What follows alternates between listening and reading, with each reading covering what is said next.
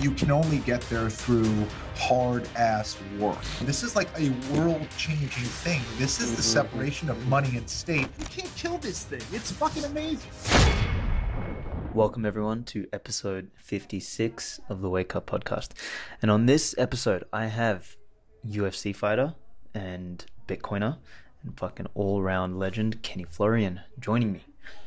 We are exploring Bitcoin, truth, and reality through the lens of physical expression, or you might want to say like physical reality. We talk about life existing somewhere between science and art. We talk about chaos and order. We talk about Bruce Lee. We talk about what it means to be a monster, the importance of violence, and the capacity to do violence. And then also the definition of meek as those who have swords, who know how to use them, but choose to keep them sheathed. It's a really important set of principles there, which I guess the best way to exemplify them is, you know, this saying, which is it's better to be a warrior in a garden than a gardener in a war. We talk about sacrifice and its relationship to proof of work. We talk about Kenny's early career. We talk about how, you know, reality is getting punched in the face despite your plan. We talk about Kenny's journey into Bitcoin, climbing Mount Stupid, and, you know, realizing why Bitcoin and not shitcoin. We talk about the remnant. And we talk about also a little bit about the archetype of the 2017, 2018 Bitcoiner and like why that's such a particular important archetype in the progression and evolution of Bitcoin. So this is a fantastic pod, and you'll see I'm starting to build a theme here of thinkers that aren't just in Bitcoin, but that come from different professions. And next week I'm going to have Nozomi Hayase on, and she's a liberation psychologist, but I'll leave that to next week, obviously. In the meantime, obviously subscribe, listen, share this around, and by the time this episode is out, the Bitcoin Times Edition 4 is going to be available for download at bitcointimes.news, or if you're having trouble finding it, jump on Timeless Bitcoin, one word, on Twitter. You'll find it. Get in there. This edition has some fucking fantastic work from Brandon Quidden, from Alan Farrington, from Thomas Strolap, from myself, from Craig Warmke, and from Peter Senongi. So get in there, enjoy this episode, and I'll see you at episode 57.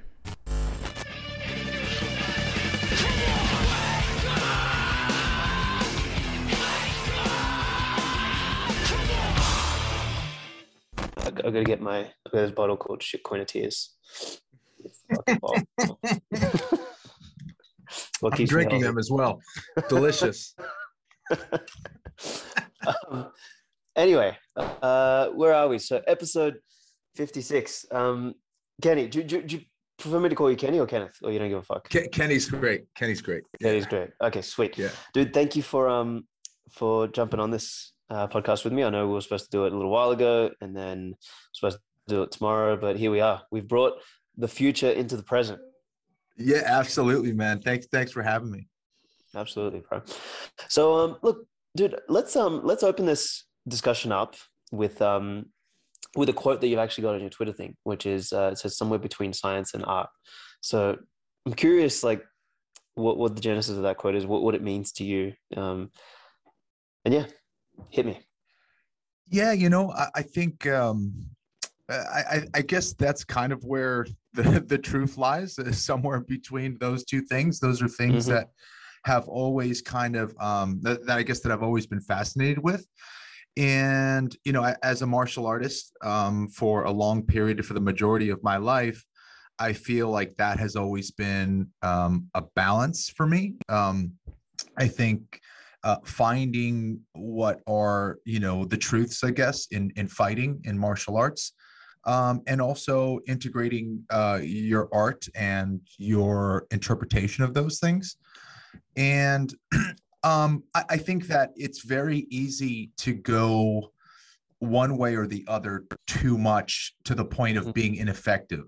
And I guess by that, I mean, sometimes you can get caught into the nitty gritty of thinking that you're looking for certain truths in let's say the science of fighting, for example, and then being so nitty gritty and so analytical that you get lost into the fact that fighting is very much fluid and there are no rules and it's chaotic, and to get caught up and expect certain things and to systematize too much, I think you lose a lot of the truths of what fighting is all about, and you become ineffective and rigid, and you can get lost in that process. I also think that if you're like, well, I'm going to ignore some of those things and I'm just gonna do my art, man, and I'm just gonna do whatever, then you also can be rendered ineffective as well. So finding that balance for me has always been an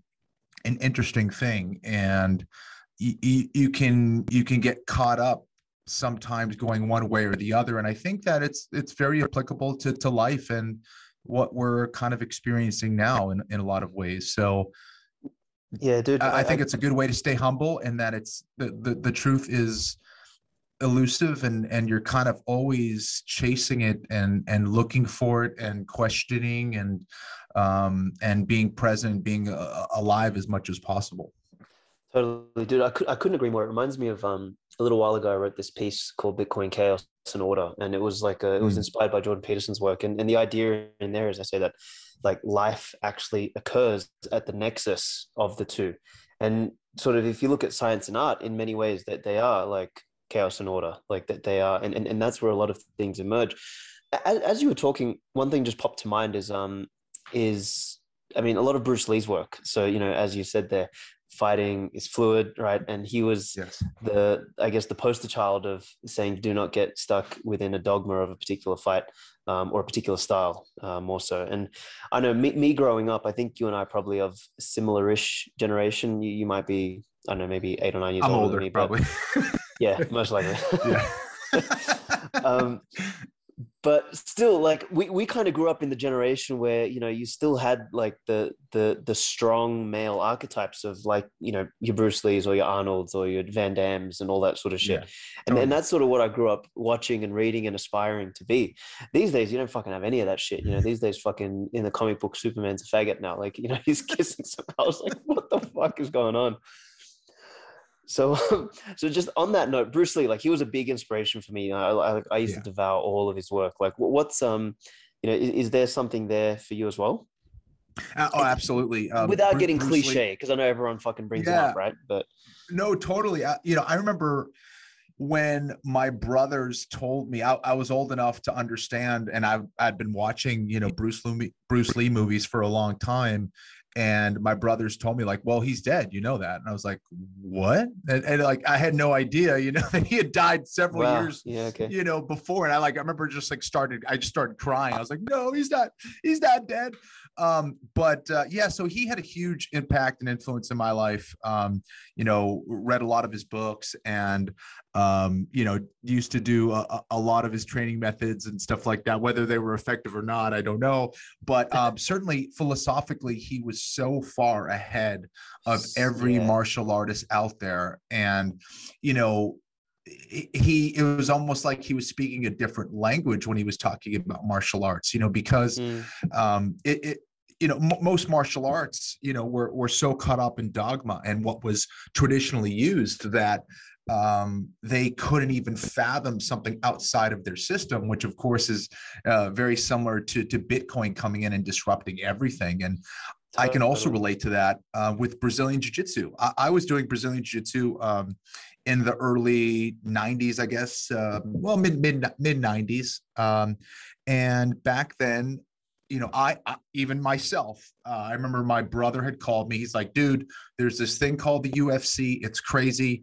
They get all these martial artists from all over the world and they fight each other to see who the best fighter is. And I was like, so who won? Some like jacked, like striker dude is just knocking everybody out. Like, what? He's like, no, some like skinny Brazilian guy. He like grabs them and like takes them down on the ground and like gets them in these holes. And I was like, I remember being so disappointed. I was like, no, that's not the way it goes down. Like all these action movies that I've seen, all these martial art movies, that's not what I started. Supposed to get knocked out. Yeah, I was like, And then, I saw it and I was like, wow, but I wasn't a fan at first. And then I saw it again and it was effective. And then I realized that I'm not the biggest guy. Maybe I could do that. And he was just, he was doing something so different than what everyone else was doing.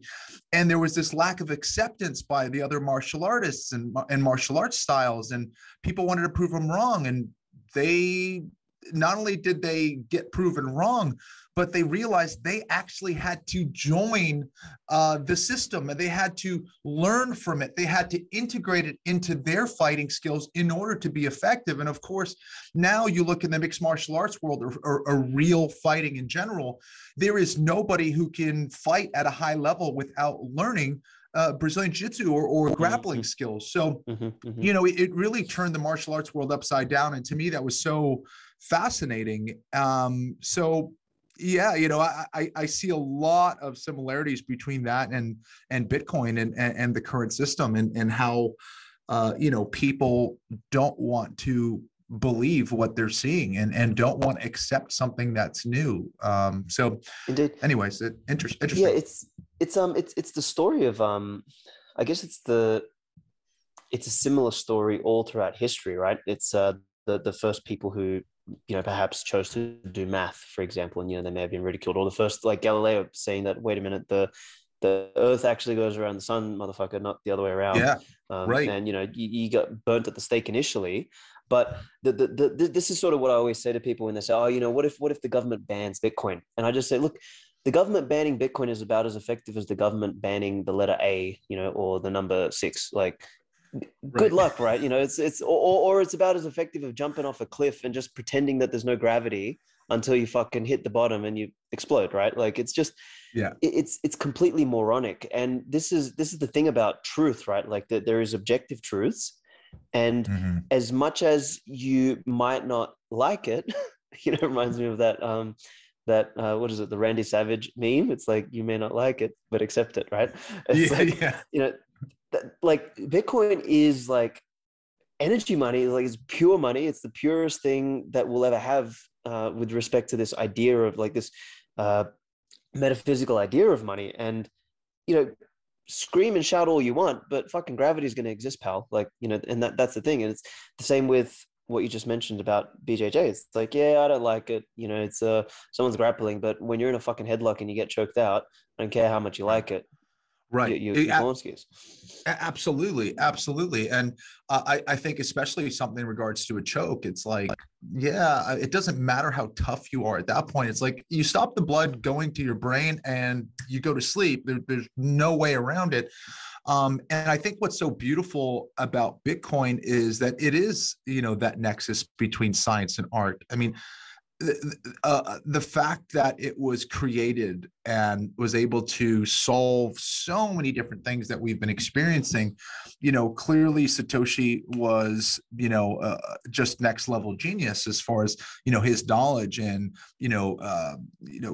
writing code and understanding, philosophy, economics, politics. I mean, it's just amazing. And the fact that it was able to be done without physical violence, to change a system, or to even begin to do that, it takes a kind of disruption that must be very beautifully subtle. It's almost like, someone who was violently trying to punch you and you're just kind of deftly and easily avoiding the strikes and understanding that you are unkillable.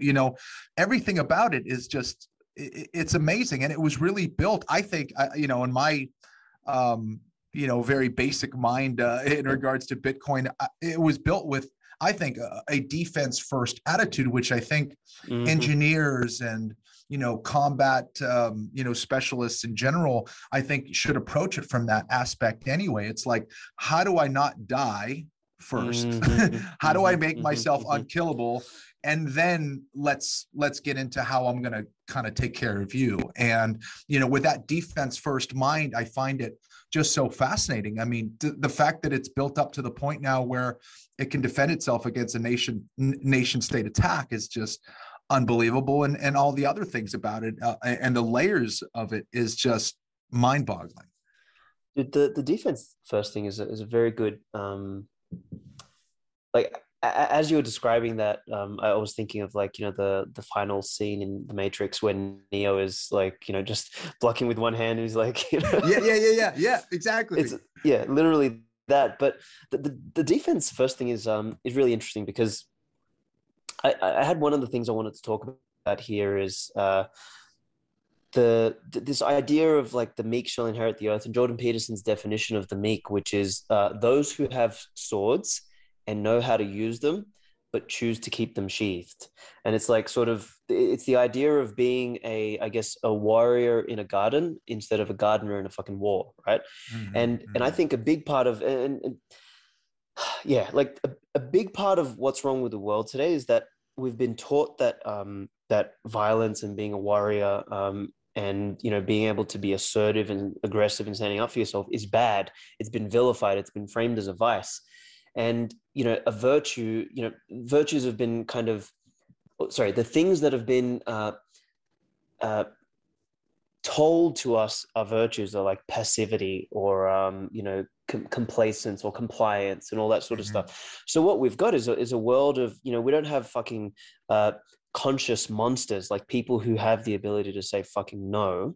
What we've got is a bunch of compliant sheep who think, oh, violence is bad. And, we're basically marching towards like these metaverse fucking gulags with VR headsets on and fucking headphones on with a smile on our face with 35 injections up our ass. Like it's fucking crazy. And this is sort of why, like, I have a deep respect for physical training, whether that is in the form of martial arts or, whether it's lifting or whether it's gymnastics or whether it's some sort of mastery of the body. I think this modern idea of like trying to separate the body from the mind and from the spirit is fucking complete madness. So anyway, there's a couple bits and pieces there. So, let's pick that apart. And yeah, no, I absolutely. I couldn't agree more. I think that, it's important for people to understand suffering in a lot of ways, right? I think it's important to understand that it takes hard work to achieve something. And those things don't just happen overnight. And, especially in something, like, physical work, whether it's, developing yourself for a sport or a specific aim, you realize there's levels to the game. You look around and you see some of your peers or some of the people that are doing it at the highest level, and you realize, that's what I need to achieve, or that's where I need to go, or to understand, like, I want to go past that. Like, screw what Michael Jordan did. I want to do, twice as much as he did, or whatever it is. But there's levels of understanding, and you can only get there through hard ass work. And it's when you go up, similar to Bitcoin, right? It's like, it's not this straight line to success. It is never this straight line up. It's, more of a roller coaster ride. And I think you look at a lot of the organic life forms, it experiences that adversity, and it either dies or it gets stronger. And if you don't know what that means, I think, I think that itself makes you weak. And I think that's what, you're kind of alluding to, is that, weak people are some of the most dangerous people in the world, especially when they have power. And, you look over time, like, what organization that you can think of that is looking to achieve power, that's like, we got you guys, we're going to take care of you, that have done it great, I've done a great job at that. I can't really think of that. Ultimately, humans in general, we can easily be corrupted. Like, everyone has that certain number in their head that, like, oh, well, I would never do that. You're like, well, what if I offer you this? Maybe I'll do that. So, I think you need to understand that about human nature. And I think, and in general, go back, about, doing physical hard work. I think it's humbling. And I think it gets you to realize that is the process to be successful in all things. It's just hard work.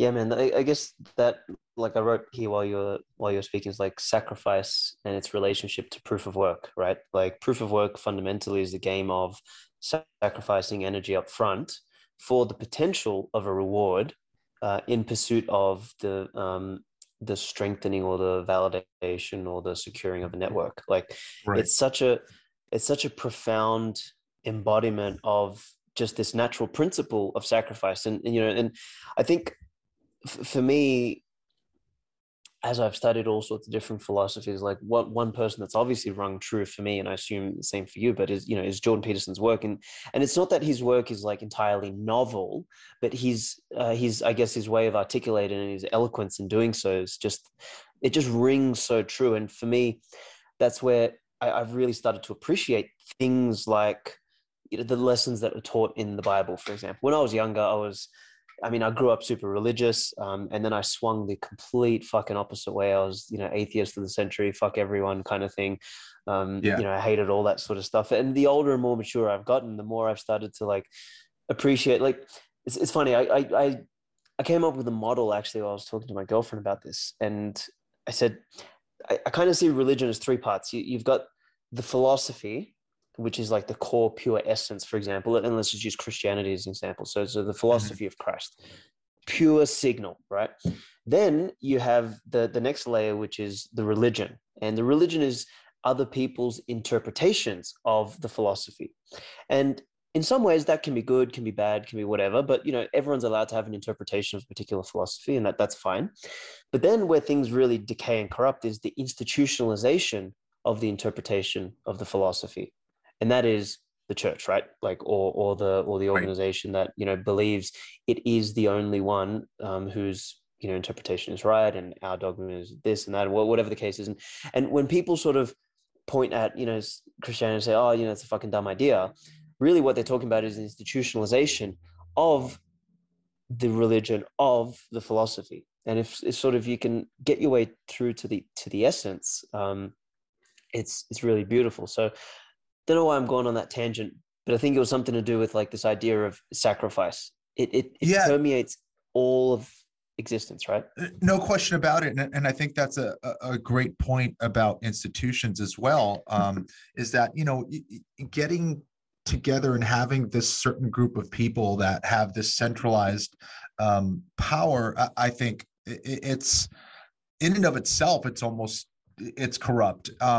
And it doesn't make the thing that they're talking about bad, but the institution itself is what is kind of the virus, if you will. And I think it was the same thing. If the sovereign individual talks about it, but when you go back in time, the church were really the holders of power. They were the ones who had all the power. They were the ones who had all the land. They're the ones who had all the gold, all the money, all those things. And over time, whether it's weapons or the printing press or all these things, the power started dissipating and started to spread out to the people as they become more knowledgeable, and they started arming themselves and all those things. And you see a similar kind of decoupling now with the internet and the government, and I think it's fascinating to be a part of it, and I think we're still in the earlier stages of it. And I think Bitcoin is kind of Totally. that next frontier. It really is. It really is. So to flip this back to sort of your experience as a martial artist, can you talk me a little bit through, early career, or maybe not even early career, but sort of early inspiration? Like what took you down the path? Because what I'm going to try and do towards the latter part of the conversation is try and tie those early principles to your path down, I guess, the Bitcoin rabbit hole. So Cool. I'm really interested in those like principles, because specific archetypes of people get Bitcoin, and I find there's a reason why. Awesome. Yeah. So I was always fascinated with the martial arts. My dad is a physician, but he also did judo, through high school, all the way through college and medical school, and wanted us all to learn how to defend ourselves. I'm one of six, so I had 4 brothers, 1 sister. So pretty big family. They ended up, my parents are from Peru originally, moved to the United States in the late 60s. And so, growing up, loving martial arts movies, doing some martial arts, being involved in a ton of sports. I kind of felt a religious connection to martial arts for whatever reason. I felt like that was the only thing that was happening in the world when I was practicing martial arts. And I played soccer in college and all that stuff, and I loved it. But there was something different about martial arts, and there was this spirituality that really was enticing to me. And I was able to reconnect with the martial arts in college and started practicing Brazilian Jiu-Jitsu, and I just became obsessed with it. I used to have dreams of fighting, and I was incredibly ineffective. I would punch this person, whoever it was that was opposing me, and nothing would happen. And I would be so pissed. I'm like, dude, what is going on? And I always had this fear of like, what would happen if I got into a real fight? Like, and I had been in certain fights and things like that growing up as a kid, in Boston, but it was different, it was not like a real fight. Like it. So as I became more obsessed with Brazilian Jiu-Jitsu and with martial arts, after I graduated from college, I said, I just want to have one mixed martial arts fight. Like, what would happen if I got in there with an other trained martial artist who was like training to beat me up? Like, how would I actually do? Mm-hmm. And I had won my first fight. I won my second fight. And I just kept kind of, all right, I just want to do one more, just one more. And ultimately, I was offered a spot on the first season of The Ultimate Fighter, where 16 crazy dudes lived in a house and basically fought to try to make it into the UFC. I was a lot younger at the time and really curious about that process. I was like, let's see what happens. And I really wasn't like trying to be a professional mixed martial arts fighter. I was just like, let's see how this goes. I really did it as more of a test to myself, but this was a different level. Like, these are dudes who actually wanted to be a professional fighter. But over time, as I was like on this show, I was like, wait a second, I can kind of hang with these guys. Like, and they were like 2 or 3 weight classes above my weight. I was the least experienced dude. And somehow I ended up making it to the finals, got my ass kicked horribly in the final, just completely humiliated in the final of The Ultimate Fighter. And I made it about, I started thinking about like, this is for a big contract. I can make more money if I do this. All my friends and family are watching. Like, this is the biggest crowd I've ever fought in front of. I was focused on all these things that really didn't matter. I forgot why I was there. And it was to test myself. It was to test my martial arts skills. And I forgot about that. So I realized I had a lot of maturing to do. And I had a lot of training to do. And I had a lot of hard work to do. I had to continue to develop my mind, especially because I felt that I succumbed to that fear at that point. And it became this lifelong process of getting better at my craft. And I was lucky enough to fight for 3 world titles in 2 different weight classes, and never won the world championship in the UFC, never was a UFC world champion, but I fought, to get there, and I was very close, but and I fought in like 4 different weight classes in the UFC and loved the challenges of doing that. And then that kind of led to other opportunities for commentary and TV work, and still training martial arts to this day. And what I loved about it is that there is no bullshit in fighting. You will find out where your weaknesses are. You will find out certain truths about yourself, and you will ask the hard questions. Otherwise, you will see that it either was enough or not. And of course, there's a lot of different factors that go into winning and losing. But as far as the development of my martial arts skill, there was nothing better than competing and testing yourself against the best fighters in the world. And it was an amazing process, and one that I'm still a part of today. As you were mentioning that last part, it reminds me of the quote. It's everyone's got a plan until they get punched in the face. It's Yeah, like, exactly. like martial Exactly. art, like it's practice over theory, right? Like you get in Yes. there, as you said, with someone who wants to kick your fucking ass, and you find out whether what you thought was real was actually real or not. And it's similar in business actually. It's so I've been an entrepreneur basically all my life since I dropped out of university at like 19 or 20 or whatever. And man, I think in total, not I think, I know in total that I've fucked up way more times than I actually succeeded. But each time, like, my hypothesis, like I would go out with some idea or some thought or something, and think this is a fucking great idea. And the market feedback was, no, you're an idiot. This is a really dumb idea. And then, I spend Right. 3, 4, 5 years working for nothing, and start again and rebuild again, etc. But it's just those principles that are there across, fighting, across entrepreneurialism, across building wealth, across, Absolutely. relationship, health, like all of these things, require basically getting in touch with reality. And it's just, again, it sounds like common sense, but it's like when you look around at the world around us, it's like that shit doesn't exist anymore.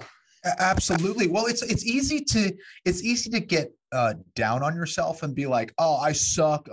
I'm not cut out for this. I'm done. Or, the world is against me, or whatever it is, where it's like, no, just listen, pay attention. What's going on? Okay. Now, how do you adjust? How do you make it better?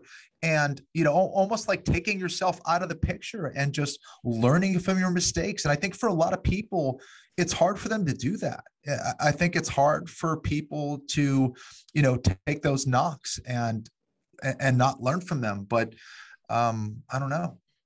Totally. So let's now let's see if we can tie some of this back into Bitcoin then. So tell me about your journey into Bitcoin. Like when did you first Yeah. come across this crazy shit? Like and what was your path like? So I remember I was in Los Angeles. I was with my buddy, and he was telling me about. He's like, "Hey, there's this thing called Bitcoin." He's like, "Dude, you should really get some. It just went down to like $75. Like you need to you need to get involved." And I was like, "Really?" I was like, "Wow, okay. So like, what is it?" And he's explaining it to me. And I was like, okay, huh, interesting. All right, yeah, maybe, man. Like it was like one of those things, and I like kind of like, uh-huh.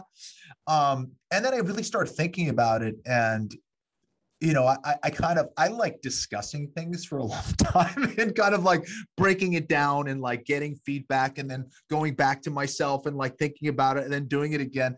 So it usually takes me a little while to jump. And I was going to do it, and of course I didn't because I'm an idiot. But I ended up I didn't buy until like I think 2016 or 2017. So it's still obviously a lot, much cheaper than it is today. But yeah, and I got involved. I bought mostly Ethereum because again, I'm an idiot. I was like, it's cheaper, so I'm just gonna get that. And I was lucky enough that I made some money off it. And then once I realized what was going on, I sold everything and put it all into Bitcoin. And basically, I've been buying Bitcoin since 2017. So yeah, okay. Up until this week. So it's like, yeah, absolutely. It's been a wild journey, man. So what was? So I call so in my early days as well, very similar story. The first time I heard about Bitcoin, I think it was Max Kaiser or someone jumping up and down on a fucking couch, and I was like, yeah, whatever, I'll stick with my gold and silver, right? And then like idiot. And then you come back later and you realize that there's something more here. But then, I also did my little climbing of Mount Stupid, like I bought a bunch of Ethereum, bought a bunch of shit coins. I think you need to. You need to. Yeah. Yeah, me too. I always say, like, the question is like, if you climb Mount Stupid, the question is not, did you do it? It's like, how quickly did you come back down, right? Like, some people spend their entire fucking life up on Mount Stupid, and they're too stupid to actually fucking realize, and they're going to end up freezing and dying up there. So for you, like, what was the thing that helped you climb back down? It was like, what was the thing that dawned on you that, it's Bitcoin, not shitcoin, basically?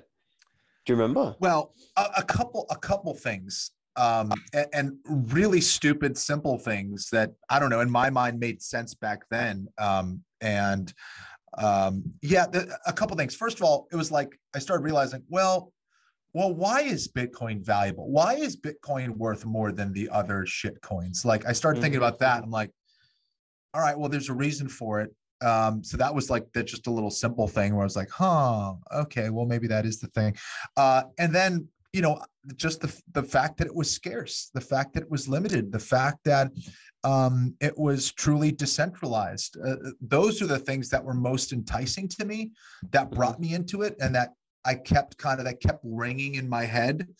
And since then, so those are kind of the two main things. And then, since then, it's just been, I just gone deeper and deeper and deeper. How this is like this is like a world changing thing. This is the separation of money and state. We've never ever had this, and yeah, so it has spread itself out in all parts of how I think and see things, as I'm sure you know. So yeah, it's been wild, man. But it's like, it's a credit to people like you and to the Bitcoin community who are spreading the word about it. It's like we have access to this amazing information, and over the last, I've learned more over the last year and a half than I had in the years that I owned Bitcoin before. So it's been amazing.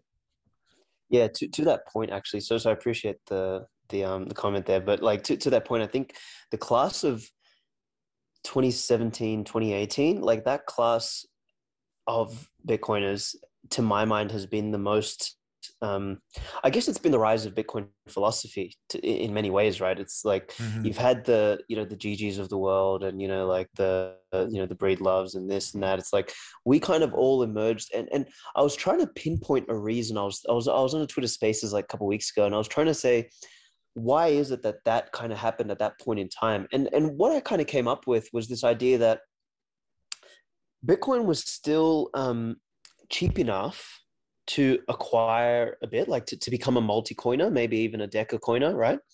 But expensive enough such that we really had to fucking work to get multiple Bitcoin. Whereas the previous classes, like, the class of 2013 or the class of particularly even 2011, a lot of those motherfuckers just got lucky. Literally, like, some of those motherfuckers were dumb as dog shit, like Roger Ver, for example, tripped over, fell into 100,000 coins or whatever he's got, and can't fucking wipe his ass properly. Like, it's just really fucking weird. Or they got their Bitcoin derangement syndrome and wanted to run the show. Like, it's just a very interesting archetype, and that's something I just sort of found. It's like our little class of 2017, 2018 not only like are the most rabid, like intolerant, toxic maximalists, right? It's like, fuck you, it's all shitcoin other than Bitcoin. But they're also the most philosophical. Like, the best memes, the best work, the best content, and everything has sort of come out of this generation. And I don't think we're going to have that again, honestly. I think we're really lucky. We were in that happy medium zone. Like, I think about a couple things, right? It's like, it was not cheap. Like, we didn't get Bitcoin, like each Bitcoin for cents. You know what I mean? Like, there are people who bought Bitcoin at 25 cents. Like, one of my students in LA, when I had my gym over there, he said he was mining Bitcoin, and he's like, I'm an idiot. He's like, I was one of those dudes who was buying pizza with Bitcoin because I didn't know. Like, you almost don't have an appreciation for it. It's like when you spent your freaking hard-earned money for it, where it was like, this isn't just like an easy purchase where you're like, I don't care, it's just like $10. Like, what? You had to invest in it, and it wasn't cheap. And so you did your due diligence. You wanted to understand it. You followed it. And it was way more of a freaking risk back then than it is now. That's what I tell people all the time. Like, I don't know, man, this seems pretty risky. I was like, no, man, like, it was risky several years ago. Like, we're past that. Like, yeah, we won. No, like, you know what I mean? So I don't know. Yeah, no, I think it's what you just said there. It echoes what we were talking earlier about sacrifice, right? It's like, you really have to like, I think our generation of Bitcoiners, it's funny, I call it our generation, like, there's short generations of 4-year cycles, right? But like, we genuinely, like, going all in at Bitcoin at $1,000 is like, you know, it was a risky fucking thing. Like, I mean, Yeah, man. credit to the, I mean, obviously there is exceptions to the norm. So, you know, you have your Pierre Rochards and like, you know, your Michael Goldstein. Those motherfuckers went all in at like $200, but they got it the same way as we got it at 2017, right? Right. And power to them, right? Like that shit's fucking incredible. But that's like few and far between. Like most of the people who got into Bitcoin around like 2012, 2013, they became shitcoiners basically. They went and just printed their own thing because they couldn't exert their influence over Bitcoin. Right. And also, we experienced those, like, I mean, I experienced it, like the heart attack moments where you're like, shit, dude, I just bought the top at 14,000 or at like 8,000 or 7,000. Like you're buying all these tops and you see it go down. You're like, oh my God, is this the end? Is it really over? And then you see it climb back up. And I think seeing that kind of strength, it's almost like Bitcoin is this entity that you kind of like has become this superhero in your mind. You're like, Rocky fucking Balboa. Yeah, dude. You can't kill this thing. It's fucking amazing. Yeah, exactly. Fucking every time you knock the fucker down, you're like, he's up again. Shit. Right, he's up. Interesting. Yeah. Okay, so on that note, so then archetypes of people who are like that. So I remember you. I think you, where I first actually came across you was, I think you tweeted one of my things from the Remnant piece. Yes, and I know. Yeah, thank you. I appreciate it. Like so many people that article like rubbed a bunch of people the wrong way, which I'm very glad that it did. And then it obviously resonated with a bunch of other people. So just before we actually started this call, I'm writing the second piece, which is called The Remnant, the Parasite, and the Masses. And it's more of a psychological exploration about the three archetypes, because I didn't do that in the last one. In the last one, I talked more about like the remnant and the masses, but I thought, fuck, there's actually a third archetype. There's this kind of element in the middle, which represents like the bureaucrats or the statists, you know, or those kind of people who are like, they're either failed remnants or they're jealous members of the masses, right? It's like one of the two. And their goal is to kind of leech from the producers, the prime movers, and to weaponize the lemmings and the sheeple against the remnant or the prime movers. And they just sort of like extract value from the system. And I guess they're the ones who are obviously most threatened by Bitcoin, because the archetype of the remnant is going to be the one that not only sets the standard, but benefits the most from something like Bitcoin, because Bitcoin fundamentally rewards merit. Like it is a fucking brutal, hardcore, real meritocracy. It's getting in the fucking ring and getting punched in the face if you've got the wrong opinion. The masses are going to benefit because it's like, puts everyone on a level playing field, and for them, like whatever, like that, like I kind of said in the article, they'll be happy whether they're walking into fucking gulags or if they're working on a Bitcoin standard. They don't know the difference.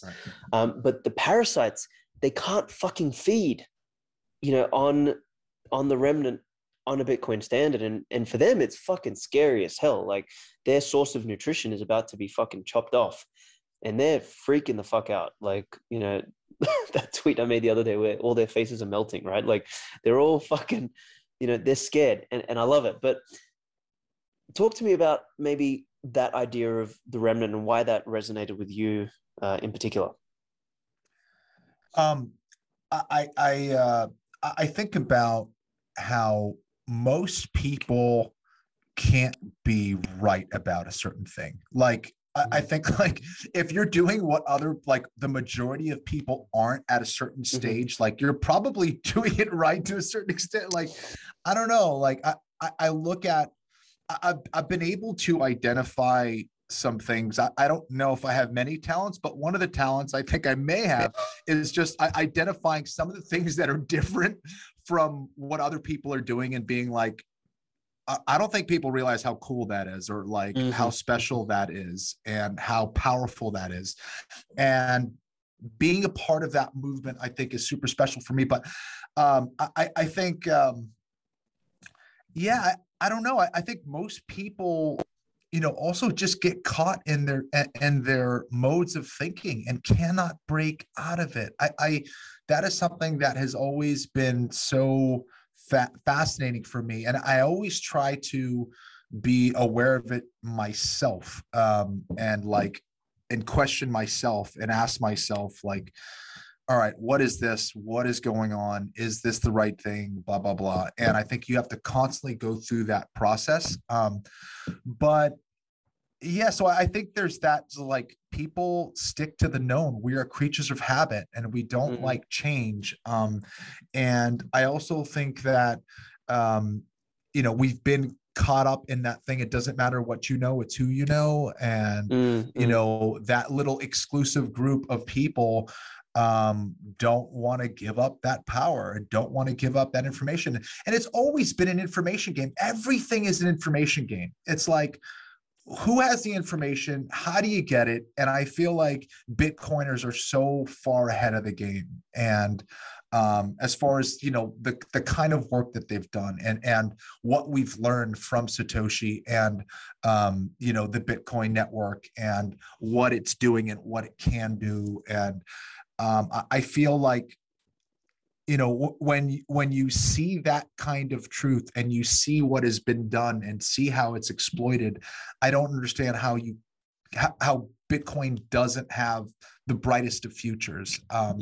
So I don't know if I'm answering your question. Sorry, I'm a bit all over the place, but no. It's, we are. So that kind of leads me into what I wanted. One of the things I wanted to ask you is, like, there seems to be this this movement towards Bitcoin, or I don't know if this is an accurate observation or not, but sports people like yourself and obviously Russell Okung, and then there's Tom Brady. There's that. I'm not super big into sports these days, but there was this other guy like Aaron whatever from the NFL who gave away $1 million worth of Bitcoin recently. Yeah, Aaron Rodgers. Yeah, Aaron Rodgers. That's it. Yeah. So there's there seems to be this sort of movement towards Bitcoin, and what I have noticed is that sports people, and particularly like the more elite sports people, right? They're sort of migrating or talking about Bitcoin in a particular way, and I don't see the same with shitcoins. So I wonder if there's some sort of, do you think there's a sort of a thread there where people are viscerally getting it, kind of like you have, like, and that the grounding in sports or the grounding in athletics is a part of that? I guess, and I certainly feel like I have way more to learn about Bitcoin, but I do feel that, and I'm not trying to do this to pat myself on the back or whatever, but like, athletics in general, to reach a high level in athletics, it takes a lot of hard work. It takes a lot of suffering. It takes a lot of training when nobody is looking and no one is appreciating anything. And like, one day you kind of like, you have your special performance and it clicks and everyone's like, oh, I want to pay that dude a lot of money to do what he does. And everyone's like, he became an overnight success. You're like, motherfucker, I've been doing this since I was 2 years old, or I've been doing this since I was 4 or 6. Like, I was shit for like 8 years. And now, so it's that empowerment. It's that empowerment that you get through athletics or through physical work. And I think that you realize, like, well, wow, like, I need to start believing in myself a little bit more and like have confidence and invest in myself and bet on the things that I think is worth my time. And I think that similar to that, getting into it back in 2017, and I'm, obviously a bunch of people got in before me or whatever, but like, I've seen how it's grown, and having seen that kind of growth and having that faith in that, like, more and more and more, I think that, I don't know, it just strengthens, your aims and your focus and all of that. And it's very similar to, I think, my approach anyway, to how I took on with martial arts. And I don't know if, do you in the martial arts space, or particularly in the UFC segment of the martial arts space, have you, because you're in it, have you seen like a bit of a movement towards Bitcoin, or do you think it's still kind of nascent, like it's not there? I think so. I definitely think so. And also, to kind of go back to what you were talking about, because I was all over the place again, I think that, there is that I think for most martial artists, for most people that are involved in combat to a certain extent, I think they realize the value of freedom. They realize the value of being able to defend yourself or fend for yourself or do things for yourself. And I think ultimately Bitcoin is about freedom. And I think that's what makes it, again, so damn powerful. But yeah, to answer your question, I do see it. I think that more and more people are realizing that shit, like I'm busting my ass. I could get injured tomorrow and never compete in my sport again. How do I get the most for my time? How do I make the most amount of money right now? How do I invest in my future? You're not getting that in a savings account anymore. That is not possible. And for a lot of people, like, you live up to your means. So people are like, oh, like, well, that dude's made millions of dollars. It's like, yeah, so did fucking MC Hammer and Mike Tyson, and they lost it all because they're like spending on ridiculous shit. So it's like living up to that level and not being smart about your money or not understanding the value of that.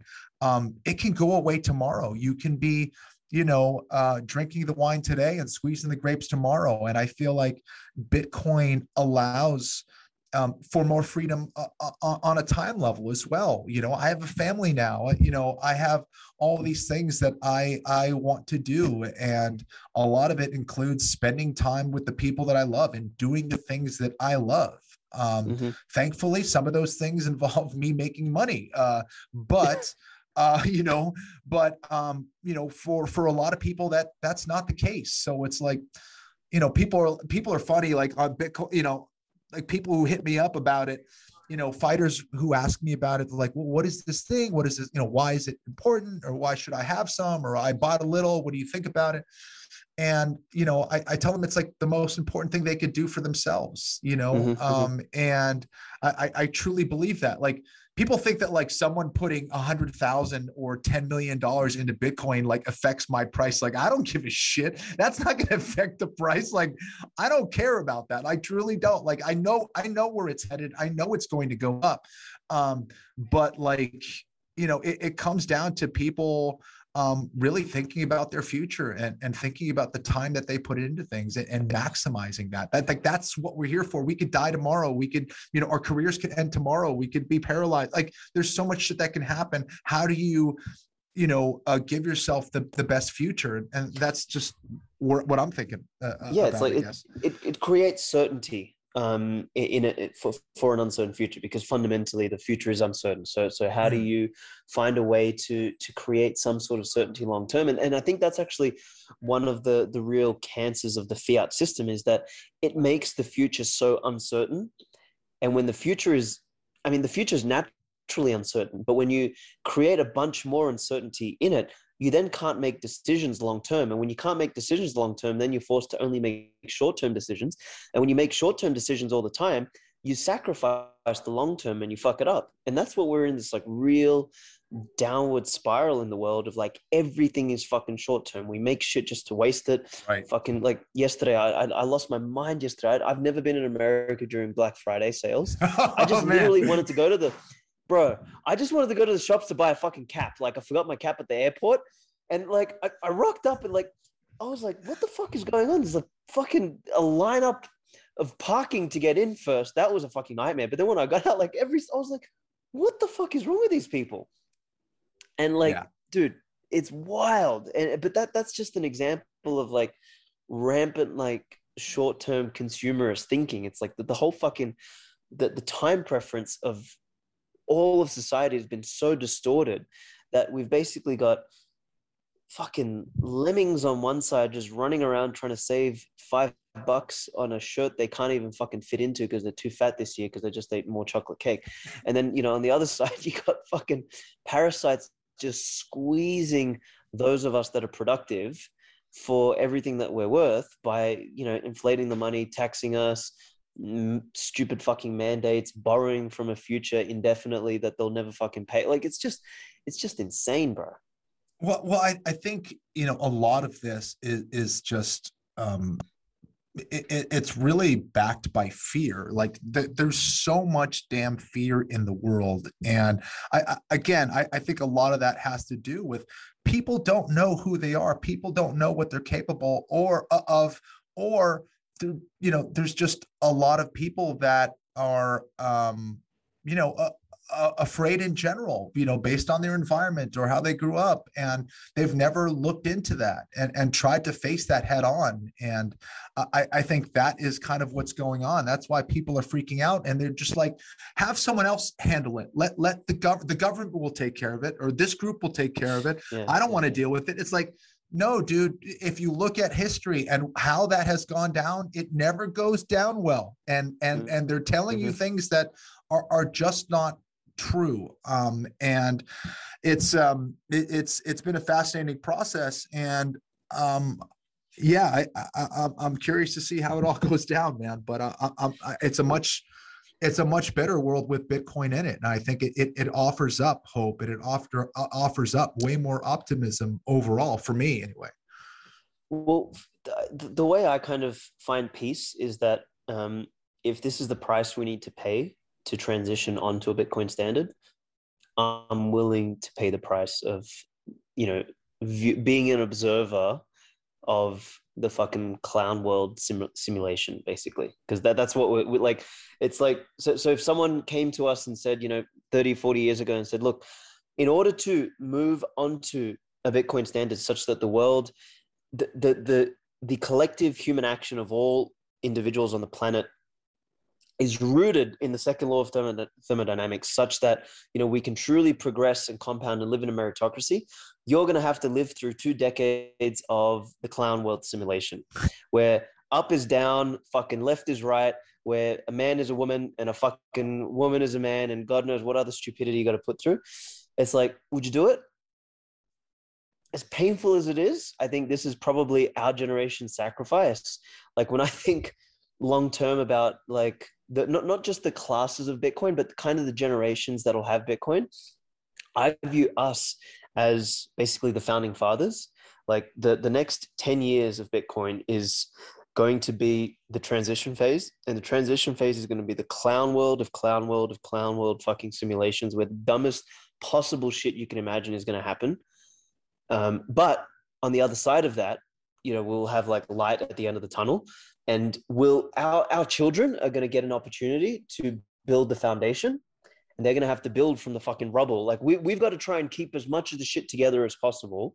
We've got to build the Noah's Ark, and then our children are going to get to kind of land the Noah's Ark on a new piece of land, and they're going to build the sort of foundation, and then their children are actually going to fucking go to the moon, basically. Like that's the Right. progression. So in many ways, like we drew the short straw. We're going to have to deal with all the fuckwits, but we're also, I guess, lucky enough to be the most, the biggest wealth transition, the biggest like monumental historical transition in the way human beings operate is now. And for me, that is like, I'm willing to pay the fucking price for that shit. Absolutely. And I think anything great is going to take that sacrifice. It's going to take a certain amount of suffering. And, that's, I think, what makes it so much more different than, investing in a stock to like make money or whatever. It's like, no, this is like a world-changing thing in general. And I think I truly believe it's going to be one of those things that makes the world a better place. Do I think there's going to be no disruptions up to that point? No, I'm expecting this, and we're already seeing it. We have seen it, but I think at this point it's too big to fail. And game theory is indicating that more and more people are going to be forced to be a part of it, and it's amazing to witness. Yeah, man, the risk has changed. I actually, funny enough, speaking of sports people, there's an AFL guy who's been in Bitcoin for a little while in Australia, and we had a podcast back in November last year, and it was just, he was asking me, I was like, oh, do you think this is gonna happen? And I was like, man, we are on the fucking cusp of another bull run. And he's like, how can you be so sure? I was like, just watch. And one of the things we mentioned was exactly what you just said there, the game theory shift. Is like, we're transitioning from it's risky to be in Bitcoin to it's risky to not be in Bitcoin. Not be in. It's like, and that shift fucking changes everything. Holy shit. Like, and I think we're just kind of we're on the cusp of that right now. Like in the next, man, could be 6 months, could be 12 months, whatever. But as that thing shifts, people need to have their fucking brown pants on. I don't think anyone's actually seen what a Bitcoin bull run is going to be. Like when we've got Yeah. $100,000 green dildo candles in a day, like people will freak the fuck out. I'm serious. I love it, and I believe you. I couldn't agree more, dude. I think this is still the beginning. Like, you know, obviously, you know, the first big, you know, moment, I think like 100 billion was like a big step. You know, 500 billion was like, that's pretty big.